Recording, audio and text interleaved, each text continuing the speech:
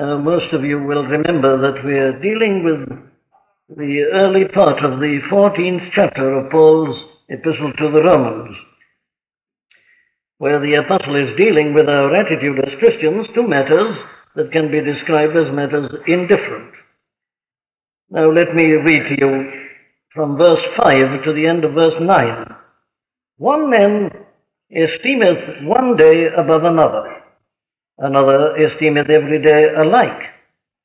Let every man be fully persuaded in his own mind. He that regardeth the day, regardeth it unto the Lord, and he that regardeth not the day, to the Lord he doth not regard it. He that eateth, eateth to the Lord, for he giveth God thanks.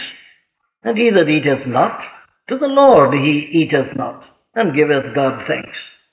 For none of us liveth to himself, and no man dieth to himself.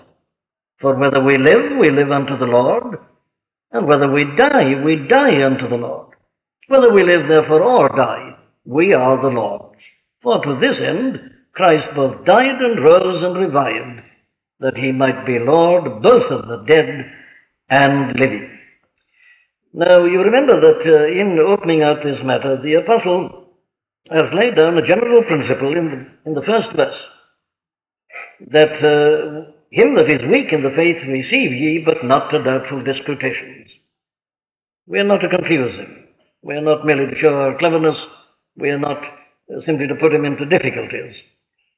And then he takes the first case of this question of eating particular meats, and we have dealt with that and seen how the apostle tells them to conduct themselves in that respect. Then he takes up this second illustration and example.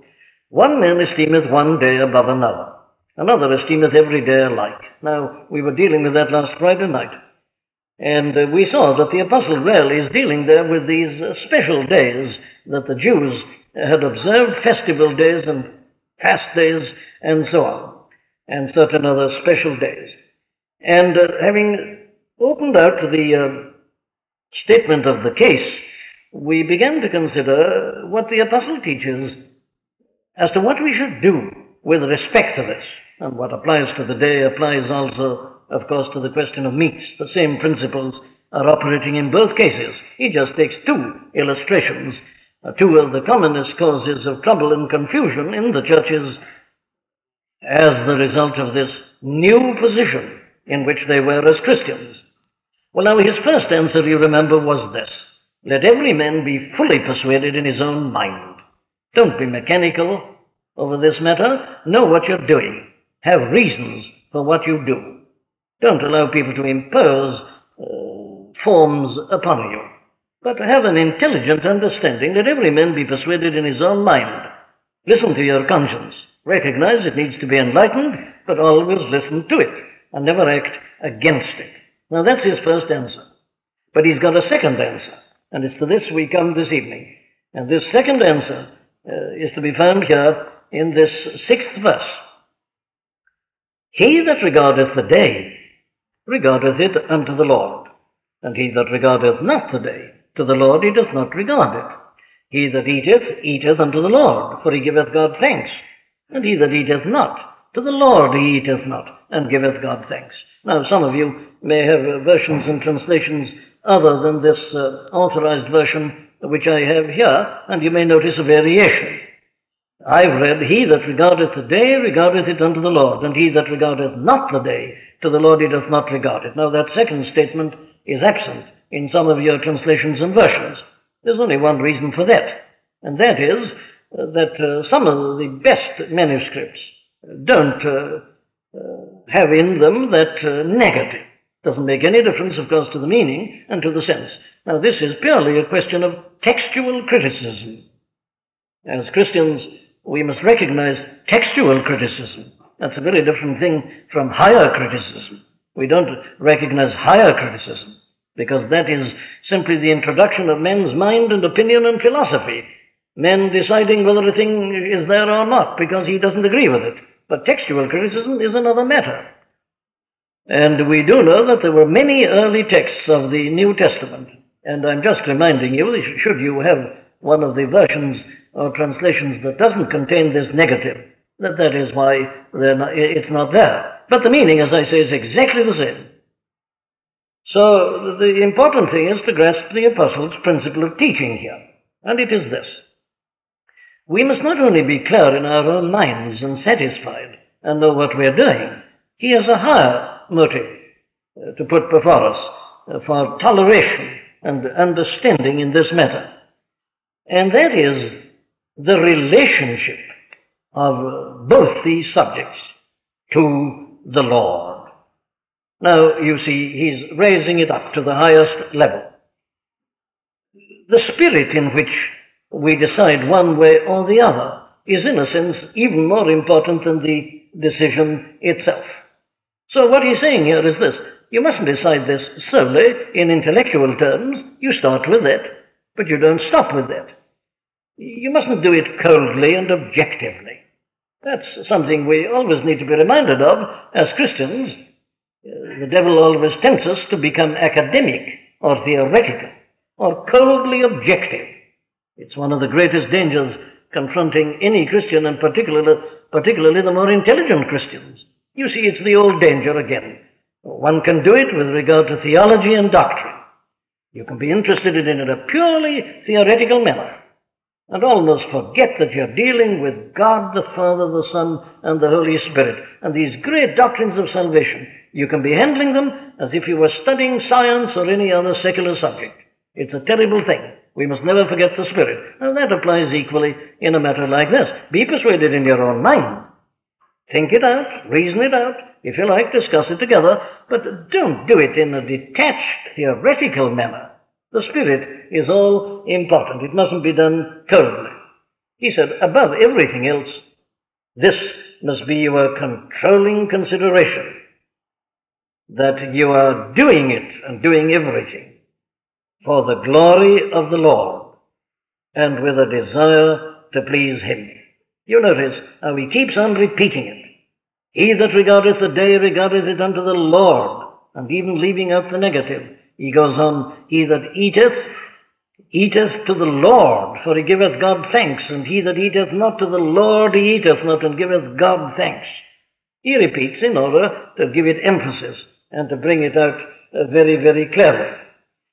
Now, take this word regard, which is an important one. He that regardeth the day, regardeth it unto the Lord. It's very similar to the word esteemeth, which we've already been looking at in verse 5. It means, if you like, minding. And that means thinking about. That means understanding. You know, that's the same word exactly as the apostle had used in the 8th chapter in verses 5 and 6. They that are after the flesh do mind the things of the flesh, but they that are after the Spirit, the things of the Spirit. For to be carnally minded is death, but to be spiritually minded is life and peace. It's exactly the same word. It means, you see, your way of thinking and the results of your way of thinking. So there are some, he says, who regard certain days as being more important than others. The thing we were dealing with in verse 5, and the others do not do that. But he says the point is that in both cases they are governed by the consideration that they belong to the Lord, and they are concerned about pleasing Him and doing what is right in His sight. Now, I read the 10th chapter, that portion out of the 10th chapter of the first epistle to the Corinthians at the beginning, because the apostle there is really saying exactly the same thing. It's the same principle. Whatsoever ye do, he said, whatsoever ye eat or drink or whatsoever you do, do all to the glory of the Lord. That's the principle. This is the same thing exactly that he's saying here in this 14th chapter of the Epistle to the Romans. In other words, he now is bringing out his ultimate argument in this matter, and the most important one. We mustn't be primarily concerned about our own liberty. We've got liberty. There is a liberty wherewith Christ hath set us free, and this is a most important matter. But as you notice from the beginning of this chapter, He has not been coming down, as it were, on one side or the other. And here he is telling us negatively not to be concerned only about our liberty, or our views, or our arguments, or anything else indeed, but primarily and above all, the glory of the Lord. He says, the man that regardeth a day, he says, recognize that he regards it unto the Lord. And if you are satisfied that he does that, well then you must be very careful as to how you handle him. If you come to the conclusion that he's only opinionated, well then you handle him in a different way. But if you do see clearly that the man is really concerned about glorifying the Lord and honoring him and giving a demonstration of what it means to be a Christian for the Lord's sake, well now, says Paul, though you don't agree with him, recognize the rightness of his motive. Recognize that he's not doing it just to assert himself or his own opinions and ideas. If he is really concerned about the glory of the Lord, well now then, you'll be very careful what you do with respect to him. Because he says, as long as this is true on both sides, each one of you is concerned with this rather than with yourselves and your own liberty and ideas, well then, he says, you must get on together and you will learn to help one another and to discuss it in a Christian way together in order that ultimately you may arrive at a common opinion. And then, of course, he elaborates it further by bringing back again this question of meats. It's the same point. He that eateth, eateth to the Lord, for he giveth God thanks. In other words, here is a man who is eating meats that have been offered to idols. But he, as a Christian, now sees that there's nothing in this, that the idols are not gods, there's nothing there at all, pure figment of men's imagination. So this man, in his liberty, he eats these meats. But, says Paul, watch him and see what he does. Does he give God thanks for this meat? If he does, you've got very good presumptive evidence that he is eating to the glory of God. That his motive again is to show the liberty wherewith Christ hath set him free. He says he's giving proof of it because he is giving God thanks for this meat which he is eating. And this again is to be something to which you pay very close attention, and it is to influence you in your judgment concerning this man. Now, he's really addressing here the weaker brother at this point. He says, don't you judge him, don't you condemn him. Look at him, he's giving God thanks. So he is clearly eating this meat to the glory of God. Otherwise, he wouldn't thank him for it. Now, in other words, you see, the principle that comes in here again is that the way in which we do these things is even more important than the thing itself. That's the thing to look for. We must be concerned with our brother's motive, his idea, what he is doing, and his reason for doing it. Then he takes up the other men, and he says that he that eateth not to the Lord, he eateth not, and giveth God thanks. Now, what he means by the man who eateth not is not a man who's on a permanent fast, obviously, or he wouldn't be alive for very long. He means by the man who eateth not, the man who doesn't eat these particular meats. That's the thing he's been talking about from the very beginning. The two types of men. The stronger ones who eat these meats, which were prohibited to the Jews, and the meats that had been offered to idols amongst the pagans, that's the man who eats. And the man who doesn't eat is the man who doesn't eat that sort, but he eats herbs in the way that we've already seen. So the eateth not is a reference to the man who doesn't eat these meats, the man who eats herbs. And of course the same applies and giveth God thanks. Some people have misunderstood all this, and they think that it means that he gives God thanks for what he doesn't eat, or that he thanks God for the fact that he doesn't eat. Of course, people are capable of doing that sort of thing. They interpret it, in other words, in this way, that the weaker brother is saying, I thank God that I'm not like that other fellow who is eating those meats prohibited to Jews, or I thank God that I'm not like that other man who is eating meats that have been offered to idols. That's quite wrong. it will be quite foreign to the whole argument of this passage, and in any case it would be sheer Pharisaism. What he means is this: this man gives God thanks for the herbs which he eats. That's what it means. He that eateth not the meats to the Lord, and for the Lord's sake he doesn't eat meats, and he gives God thanks for what he does eat, namely for the herbs. So you see, you've got an exact parallel. Here are these two Christians in the same church disagreeing about these matters. But you notice the things that are common to them. They both are concerned with showing the glory of the Lord. They're both anxious to behave as Christians. They're both doing it to the Lord, for the Lord's sake. And they both of them are giving God thanks in exactly the same way. One for meats, one for herbs. Now then, this is the apostle's argument, you see, that they mustn't divide on this. The stronger brother mustn't despise the weaker, and the weaker mustn't judge the stronger. Because much more important than the question of meats and herbs is that they both are concerned to serve the same Lord, the same Master. They both are equally conscious of the fact that God is the giver of every good and every perfect gift, and that meat and herbs come ultimately from God.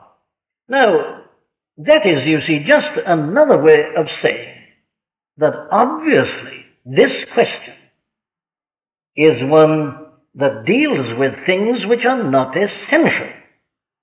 They both belong to the category of things indifferent. You see, if they were essential, both parties could not possibly be doing it to the glory of the Lord and giving him thanks. But by showing that they do this, he's bringing in a further argument. He says, can't you see, this cannot be as important as you are tending to regard it.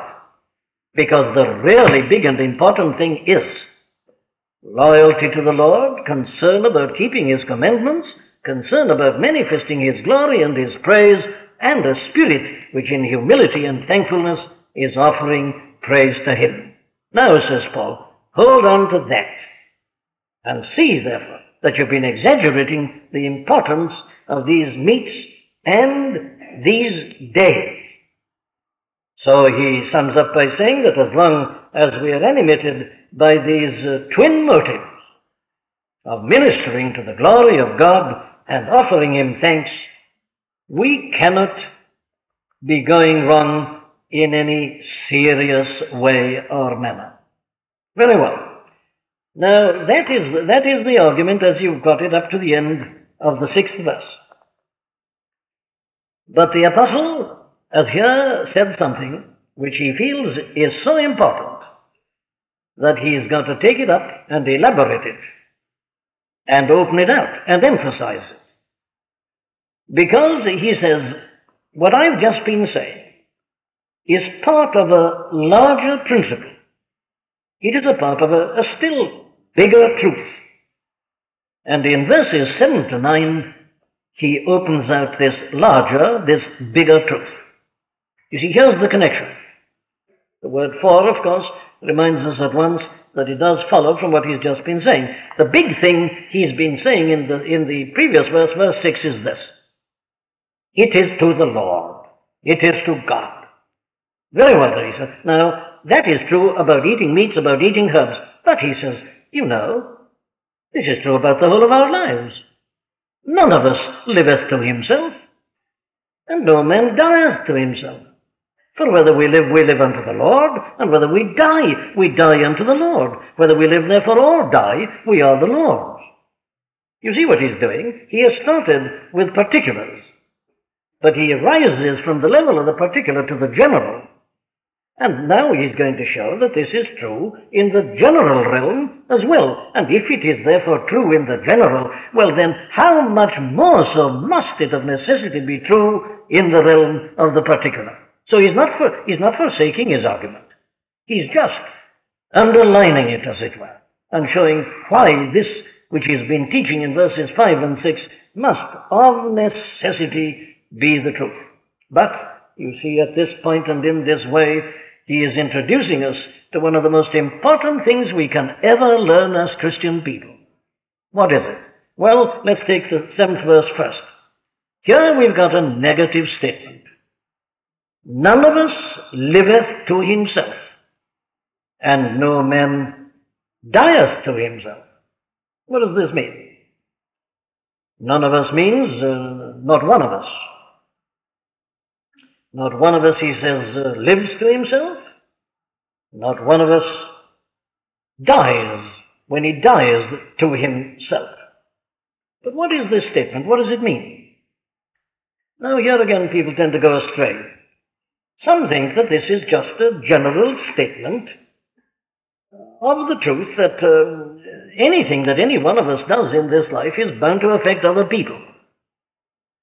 That man is a gregarious animal, or if you like, that there is the principle of the solidarity of the human race, that no man can act in isolation. What any one of us does, of necessity, affects other people. Now, there are people who think that he just meant that we can't divorce ourselves or detach ourselves from the rest of humanity or from society. It's no use my going off into a corner and say, well, now this is what I want to do and this is what I believe I should do. And after all, it doesn't concern anybody else. This is what I want to do. You can't do that, because whatever you do is bound to affect other people. Now, but that is not what the apostle is saying. That's not the point that he's concerned to say at all. And I can easily prove that to you. I can prove to you that it's not a general statement in this way, that when we come to the positive aspect of this same statement, he says it is all in terms of living unto the Lord. That we don't live to ourselves because we live to the Lord. Well, now then, it is not just, therefore, a general statement. It wouldn't help the apostle to say that. It isn't the thing he is setting out to prove. He is now working out what he said in verse 6. And the thing in verse 6 is our relationship to the Lord. So this 7th verse is a negative statement which he puts in terms of our relationship to the Lord. And in any case, what the apostle is dealing with here doesn't refer to the whole of humanity. He's not writing about an unbeliever at all. The whole discussion, from the very beginning of the first verse, is only about Christian people. A non-believer, a non-Christian, he's not concerned about these points. He's not interested. He doesn't know what the apostle's talking about. He's not dealing with him. So it's not a general, universal statement. Of course, it is true, incidentally. That universal statement is true. But the fact that it is true doesn't mean that that is what Paul was saying. He is saying something which is much more particular. Neither does it mean just to say that all men's lives and deaths are in the hands of the Lord. No man liveth unto himself, no man dieth unto himself. As if he were saying, well, you know, whether you like it or not, we are all in the hands of the Lord. It doesn't mean that, again, for exactly the same reason. That is true of all people, unbelievers as well as believers. Whereas the apostle is only concerned here to deal with believers, amongst whom alone this problem arises. So what does it mean? Well, you see, what it means is this. No Christian, no one of us, none of us, you see, Christians, not one of us should serve his own ends in life. No one of us asserts his own will. That isn't the motive of the Christian. The Christian is always governed by his relationship to the Lord. So we can, if you like, put it like this. No Christian lives or dies, one, for his own benefit or for his own pleasure. That's what he's saying. When he says no man liveth unto himself. No Christian should live for his own pleasure or his own benefit. No Christian should live according to his own will, his own understanding, or his own inclination. No Christian, in exactly the same way, should die for his own benefit or his own pleasure. No Christian should die according to his own will or his own understanding or his own inclination. Now, this is, I say, where this principle becomes, of course, such a tremendously important one. This is fundamental to Christian living. The trouble with us so often is that we get so immersed in details that we forget the biggest principle of all. And the biggest principle of all is that we are to live entirely to His glory and to His praise, not for ourselves. And this governs the whole of our life. And he points out that it is also to govern our dying. And perhaps we are still more likely or liable to forget this second aspect even than the first aspect. People in general are prepared to say, well, of course, my life should be in the hands of God. You surrender your life to Him. You don't just live to please yourself. You don't just live to satisfy your own ideas or to carry out your own ideas. Obviously, one of the basic differences between the Christian and the non-Christian is that the Christian doesn't do that. That's how everybody else lives. Every other person, all non-Christians, are all living to please themselves. And they live according to their own ideas and their own theories and so on. But the first thing that is true of the Christian is that he ceases to do that. He now lives to the Lord. He doesn't. The negative is the one that he emphasizes in verse 7. He does not live to himself, of himself, for himself, and by himself. And he says exactly the same thing is true of our dying. Now, here is something I'm sure that we find we don't often think about. We, as Christians, do not decide when we die. We shouldn't want to decide when we die, or how we die, or where we die. That's what he's saying. A Christian doesn't do that, he says. None of us dieth to himself. He's not in control. He's not in charge. That is why suicide to a Christian should always be unthinkable. And for this reason, not because the thing itself is wrong so much as that it means that the Christian himself is taking the decision. The suicide is a man who decides to put an end to his life. Paul is saying here, a Christian doesn't do that. A Christian does not die to himself. He doesn't take the decision or determine this matter. Whatever his feelings may be, he doesn't decide, and he shouldn't even really be concerned about it.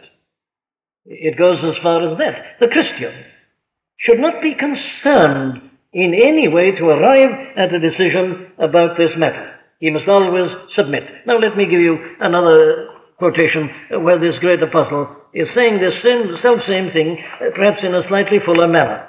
Take what he says in the second epistle to the Corinthians and in chapter 5. He's been describing at the end of chapter 4 the terrible trials and tribulations through which he was passing. And he says, our light affliction, which is but for a moment, worketh for us a far more exceeding and eternal weight of glory, while we live not at the things which are seen, but at the things which are not seen. For the things which are seen are temporal, but the things which are not seen are eternal. Then he goes on, for we know as Christians, that if our earthly house of this tabernacle were dissolved, we have a building of God, an house not made with hands, eternal in the heavens. The tabernacle is the body, of course. Then he says, in this we grow, earnestly desiring to be clothed upon with our house which is from him. Well, he says that is true of the Christian. He groans in this tabernacle for the reasons he's just been giving. And he earnestly desires to be clothed upon with our house which is from him. The Christian knows that he's going to be glorified, that his very body is going to be glorified. And this is to him the blessed hope. A Christian is a man who looks forward to this grand regeneration, this great age which is coming, when, as he puts it in the end of the 3rd chapter of the Epistle to the Philippians, that when Christ shall come, this great Savior, who is able to change this our vile body, that it may be fashioned like unto his glorious body, according to that mighty working whereby he is able to subdue even all things to himself. Now then, says Paul, earnestly desiring to be clothed upon with our house which is from heaven, if so be that being clothed, we shall not be found naked. Then on he goes.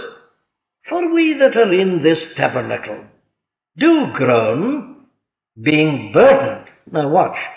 Not for that we would be unclothed, but clothed upon, that mortality might be swallowed up of life. Now he means by that just this, that a Christian is a man who never says, I wish I were dead. But he, like that, in that tone of voice. Now, people often say that, don't they? Of course, they don't mean it. I wish I were dead. People are in trouble. Things are going wrong. They say, I wish I were dead. I wish I could get out of it all. Now, what the apostle is saying here is a Christian never speaks like that. A Christian should never speak like that. That is something a Christian should never say. Because that, you see, is a sort of defeatism. That is sheer selfishness. You wish you could go out of it all, to be free of your troubles and your cares and your problems.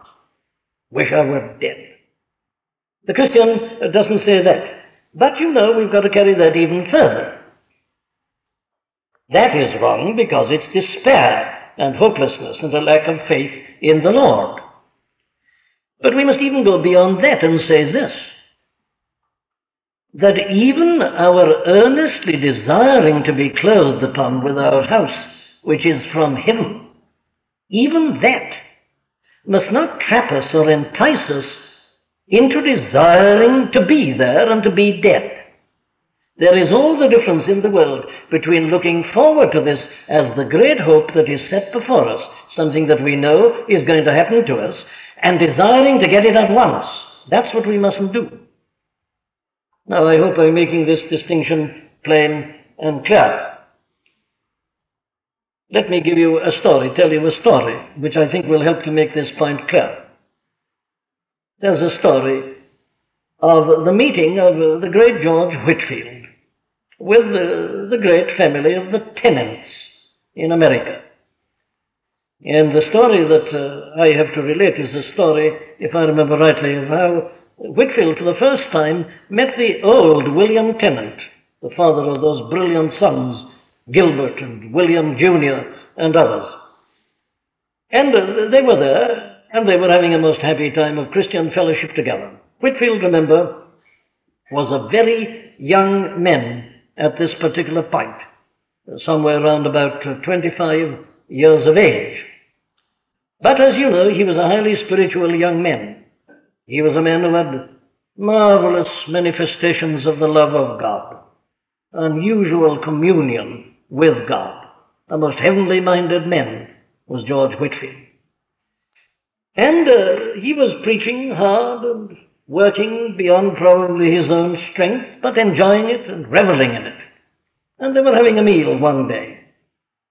And Whitefield, in a kind of ecstasy, said to the company, oh, how he wished that he could go immediately and be with the Lord. That was his greatest desire, the desire that he might go and be with the Lord, though he was only 25 years of age. Now, there is an aspect of that which is good and which is right. It shows that the heavenly realm was very real to him. He knew God. He knew his Lord. He knew what it was to be bathed with the love of God, and that frequently. In other words, there was no fear of death, of the grave, all that had long since gone. But the point was that the heavenly realm was so real to him that he wanted to go there, and other saints have expressed the same desire. But the moment Whitefield said that, old William Tennant gave him a very sharp rebuke, and he was undoubtedly right. He said, young men, he said, your business is to preach the gospel and not to be concerned as to when you're going to die. You shouldn't even be interested in it. You should be just going on serving the Lord, preaching this glorious gospel, enjoying this privilege. You should leave this other question entirely to him. What right have you to say, I wish I were there? How do you know what he wants you to do? What right have you to insinuate your own desires to the Lord and into the mind and the thinking of the Lord. And William Tennant was undoubtedly right. That is what Paul is saying here. None of us, not one of us, liveth to himself, not one of us dies to himself. We shouldn't be interested in this. This should be a matter which to us is to be left entirely in the hands of the Lord. So I would sum it up by putting it like this. No Christian should ever desire to end life. Now, I'm not only thinking of suicide there. I'm taking it in a more general sense. Not that we should be unclean. We mustn't be concerned about ending our life. Of course, we all know what the feeling is, don't we? If we're overtired or things are difficult.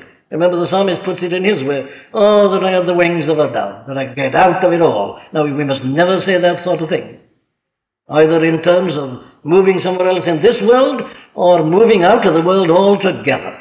Oh, that I were out of it all. Very natural. And of course, as I say, there is an aspect of this which is very glorious and very wonderful. It means that a man knows where he's going and has no fears and looks forward to being with the Lord and so on. But the Christian is a man who doesn't desire to end his life. But there is another thing I have to say also. We must at the same time be ready to go whenever it is his will. You see, it's entirely in his hands. We don't decide it. We don't decide it in the matter of desiring to go. We don't decide it in the matter of not desiring to go. Now, Christian people, here is something I think which we tend to neglect. It is to be entirely his will. As to when I go, as to how I go, or where I am when I go. Now, this is Christianity. And it solves so many of our problems, doesn't it? It is his decision. It isn't ours. It may be that he'll call you to a death of martyrdom. You mustn't shrink from it. You mustn't deny the gospel in order to save your life. If that is his will and his decision for you, don't you shrink from it. Don't hold back. See, this is the balance of the other side. You mustn't desire to go, but you mustn't shrink from going. It's his decision altogether. He knows his plan for you. He knows how he is going to glorify himself through you. You may have a long, lingering death. You may die suddenly. To the Christian, it shouldn't matter. Now, we often talk lightly and loosely, don't we? We say, I hope when my time comes I'll die suddenly. You shouldn't say that. Not for you to decide how you go. Don't let the fear of the physical enter into this at all. This is not for you, it is for him. Now, this is the thing. We do not determine our life or our death. This is the truly Christian position. My times are in thy hands. My God, I will them there. Or that hymn which we sang just now, which, you see, puts it so perfectly and so gloriously that I really must read it for you again, because it is one of the most wonderful statements of this. Lord, it belongs not to my care whether I die or live. No man liveth unto himself, no man dieth unto himself. To love and serve thee is my share, and this thy grace must give. If life be long, I will be glad that I may long obey. If short, yet why should I be sad to soar to endless day? Christ leads me through no darker rooms than he went through before. He that into God's kingdom comes must enter by this door. Come, Lord, when grace hath made me meet thy blessed face to see. For if thy work on earth be sweet, what will thy glory be? Then I shall end my sad complaints and weary sinful days, and join with the triumphant saints that sing Jehovah's praise.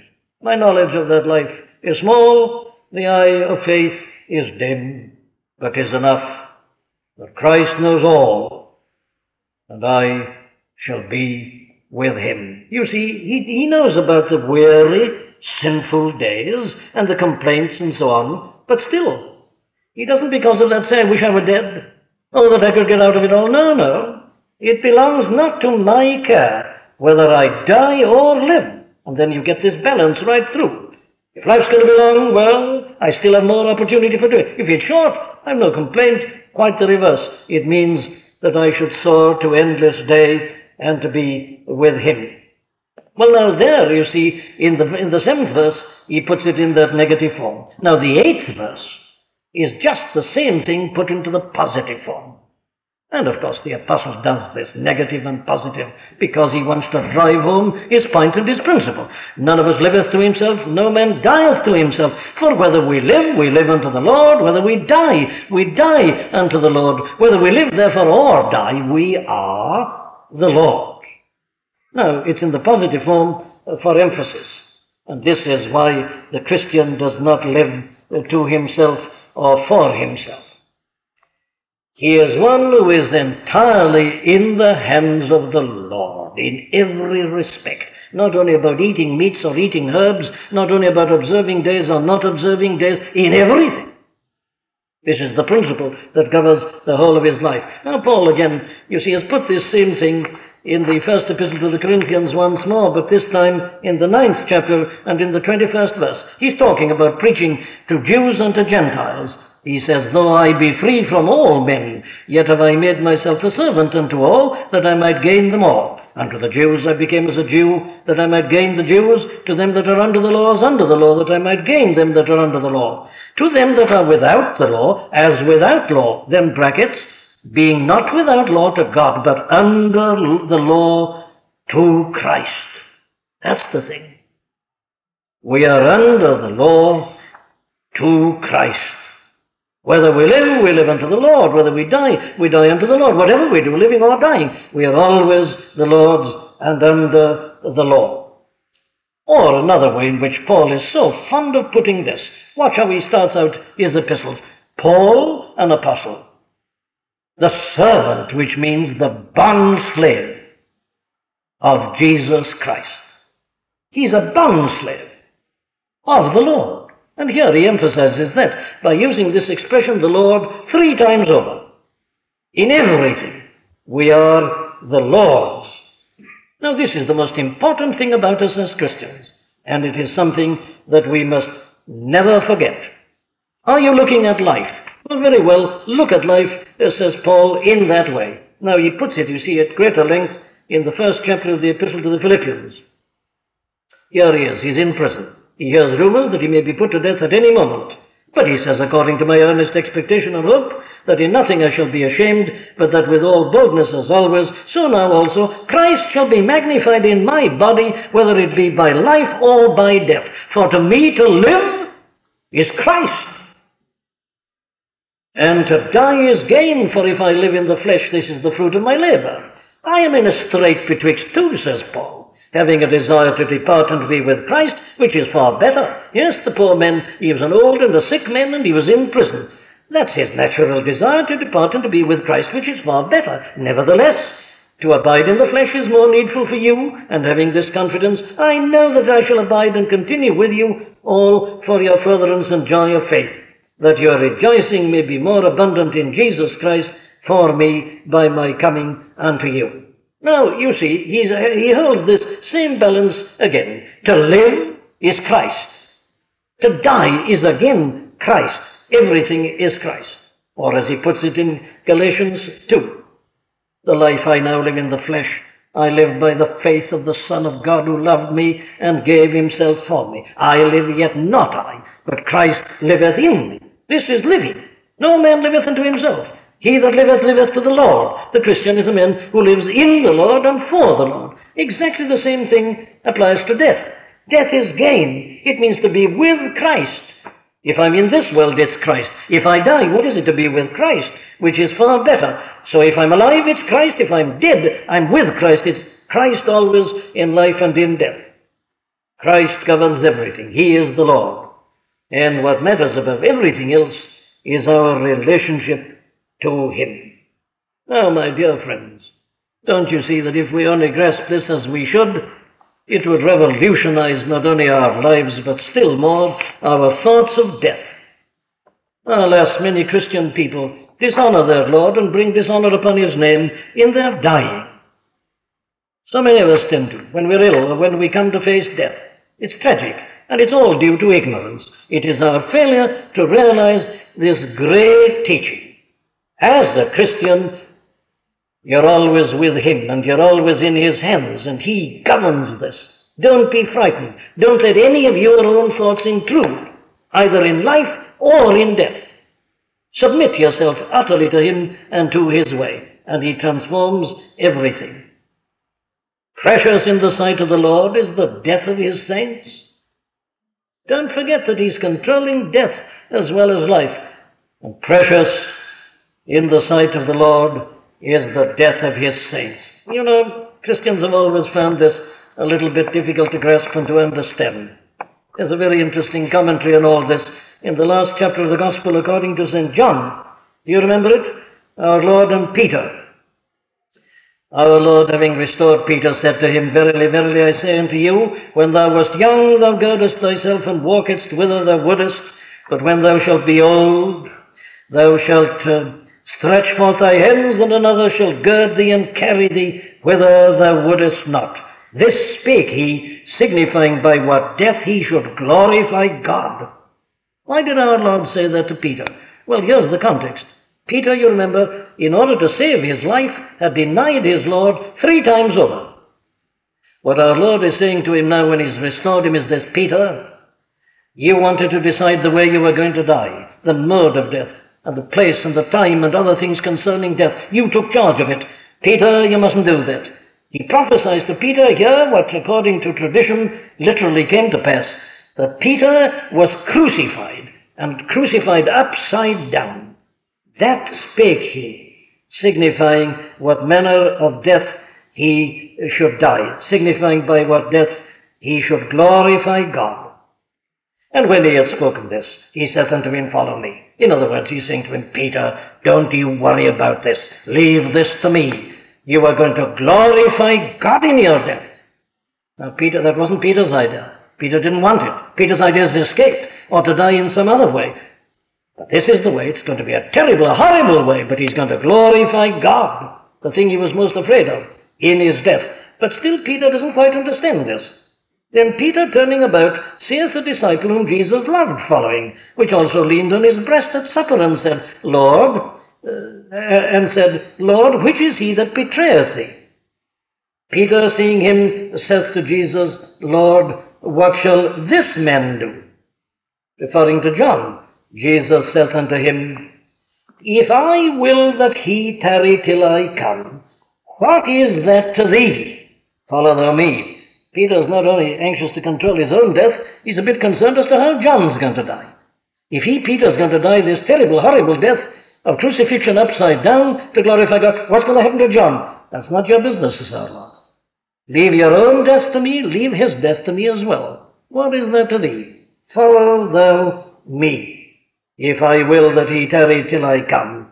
If he's not going to die at all, but be still on earth when I come, what's it to do with you? Follow thou me. Now, this is the kind of teaching, you see. This is the very thing that the apostle is telling us here. Indeed, our Lord has taught the same thing. We needn't be concerned about this matter of death in any shape or form. Do you remember his parable of Dives and Lazarus? Do you remember what he tells us? The rich man died and was buried. Lazarus was carried on angels' wings into Abraham's bosom. That's how the Christian dies. You've nothing to fear. You mustn't begin to think of how and lay down your postulates and your desires and your demands. Leave it all to him. He's in charge. And you'll be carried on angels' wings into the very presence of God in heaven. And thank God, this is something that the saints have proved. Do you remember the famous story of the martyrdom of Stephen? When they heard these things, they were cut to the heart, and they gnashed on him with their teeth.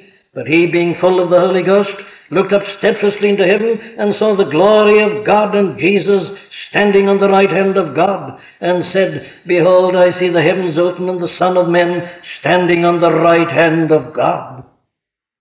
And they stoned Stephen, calling upon God and saying, Lord Jesus, receive my spirit. And he kneeled down and cried with a loud voice, Lord, lay not this sin to their charge. And when he had said this, he fell asleep. That's the death of the saints. It's glorious. It's wonderful. One of the most amazing things about Stephen. You and I would think he was cut down at the beginning of his career as a preacher and so on. My dear friends, we don't know, we don't understand about Stephen, nor about ourselves. It is his matter, it is his business. Leave it all to him. Blessed are the dead that die in the Lord, for they shall rest from their labors, and their works to follow them. No man liveth unto himself, no man dieth unto himself. Or whether we live unto the Lord, or whether we die unto the Lord. Whether we live or die, therefore, we are the Lord. Now then, says the apostle, it's not only a question of what meats you eat, or whether you eat herbs. It's not a question of whether you observe days or don't observe days. What matters is this, the Lord. As long as you can say that you're in his hands, that you submitted yourself, mind, heart, will, everything to him, that you are not concerned about yourself, put yourself in the center. It's all right, says Paul. All is well. And as long as that man who doesn't eat the meats and observes the days is animated by this, be careful what you say to him. And it's equally true of the other men. The Christian always is entirely submitted unto the Lord and his will and his way. May God open our eyes to this. It transforms life, it transforms death. As Christians, we are always in his hands, and we are always safe. O Lord our God, we thank thee for thy word, for its glory, and for all that it tells us about ourselves as in Christ Jesus. O Lord, open our eyes. Enable us to see these things. Forgive us that so often, though we are clear about our salvation and the grounds of our salvation, we fall from that position when we come to think of these particular matters. Oh God, forgive us the folly of taking ourselves back to ourselves and being concerned and anxious and worried and burdened about ourselves, whether in life or in death. Oh, help us to see the folly of doing that, and enable us by thy Spirit to realize that always, in life or in death, we are the Lord's. Hear us, O Lord our God. And now, may the grace of the Lord Jesus Christ and the love of God and the fellowship and the communion of the Holy Spirit abide and continue with us now, throughout the remainder of this, our short, uncertain, earthly life and pilgrimage, and forever.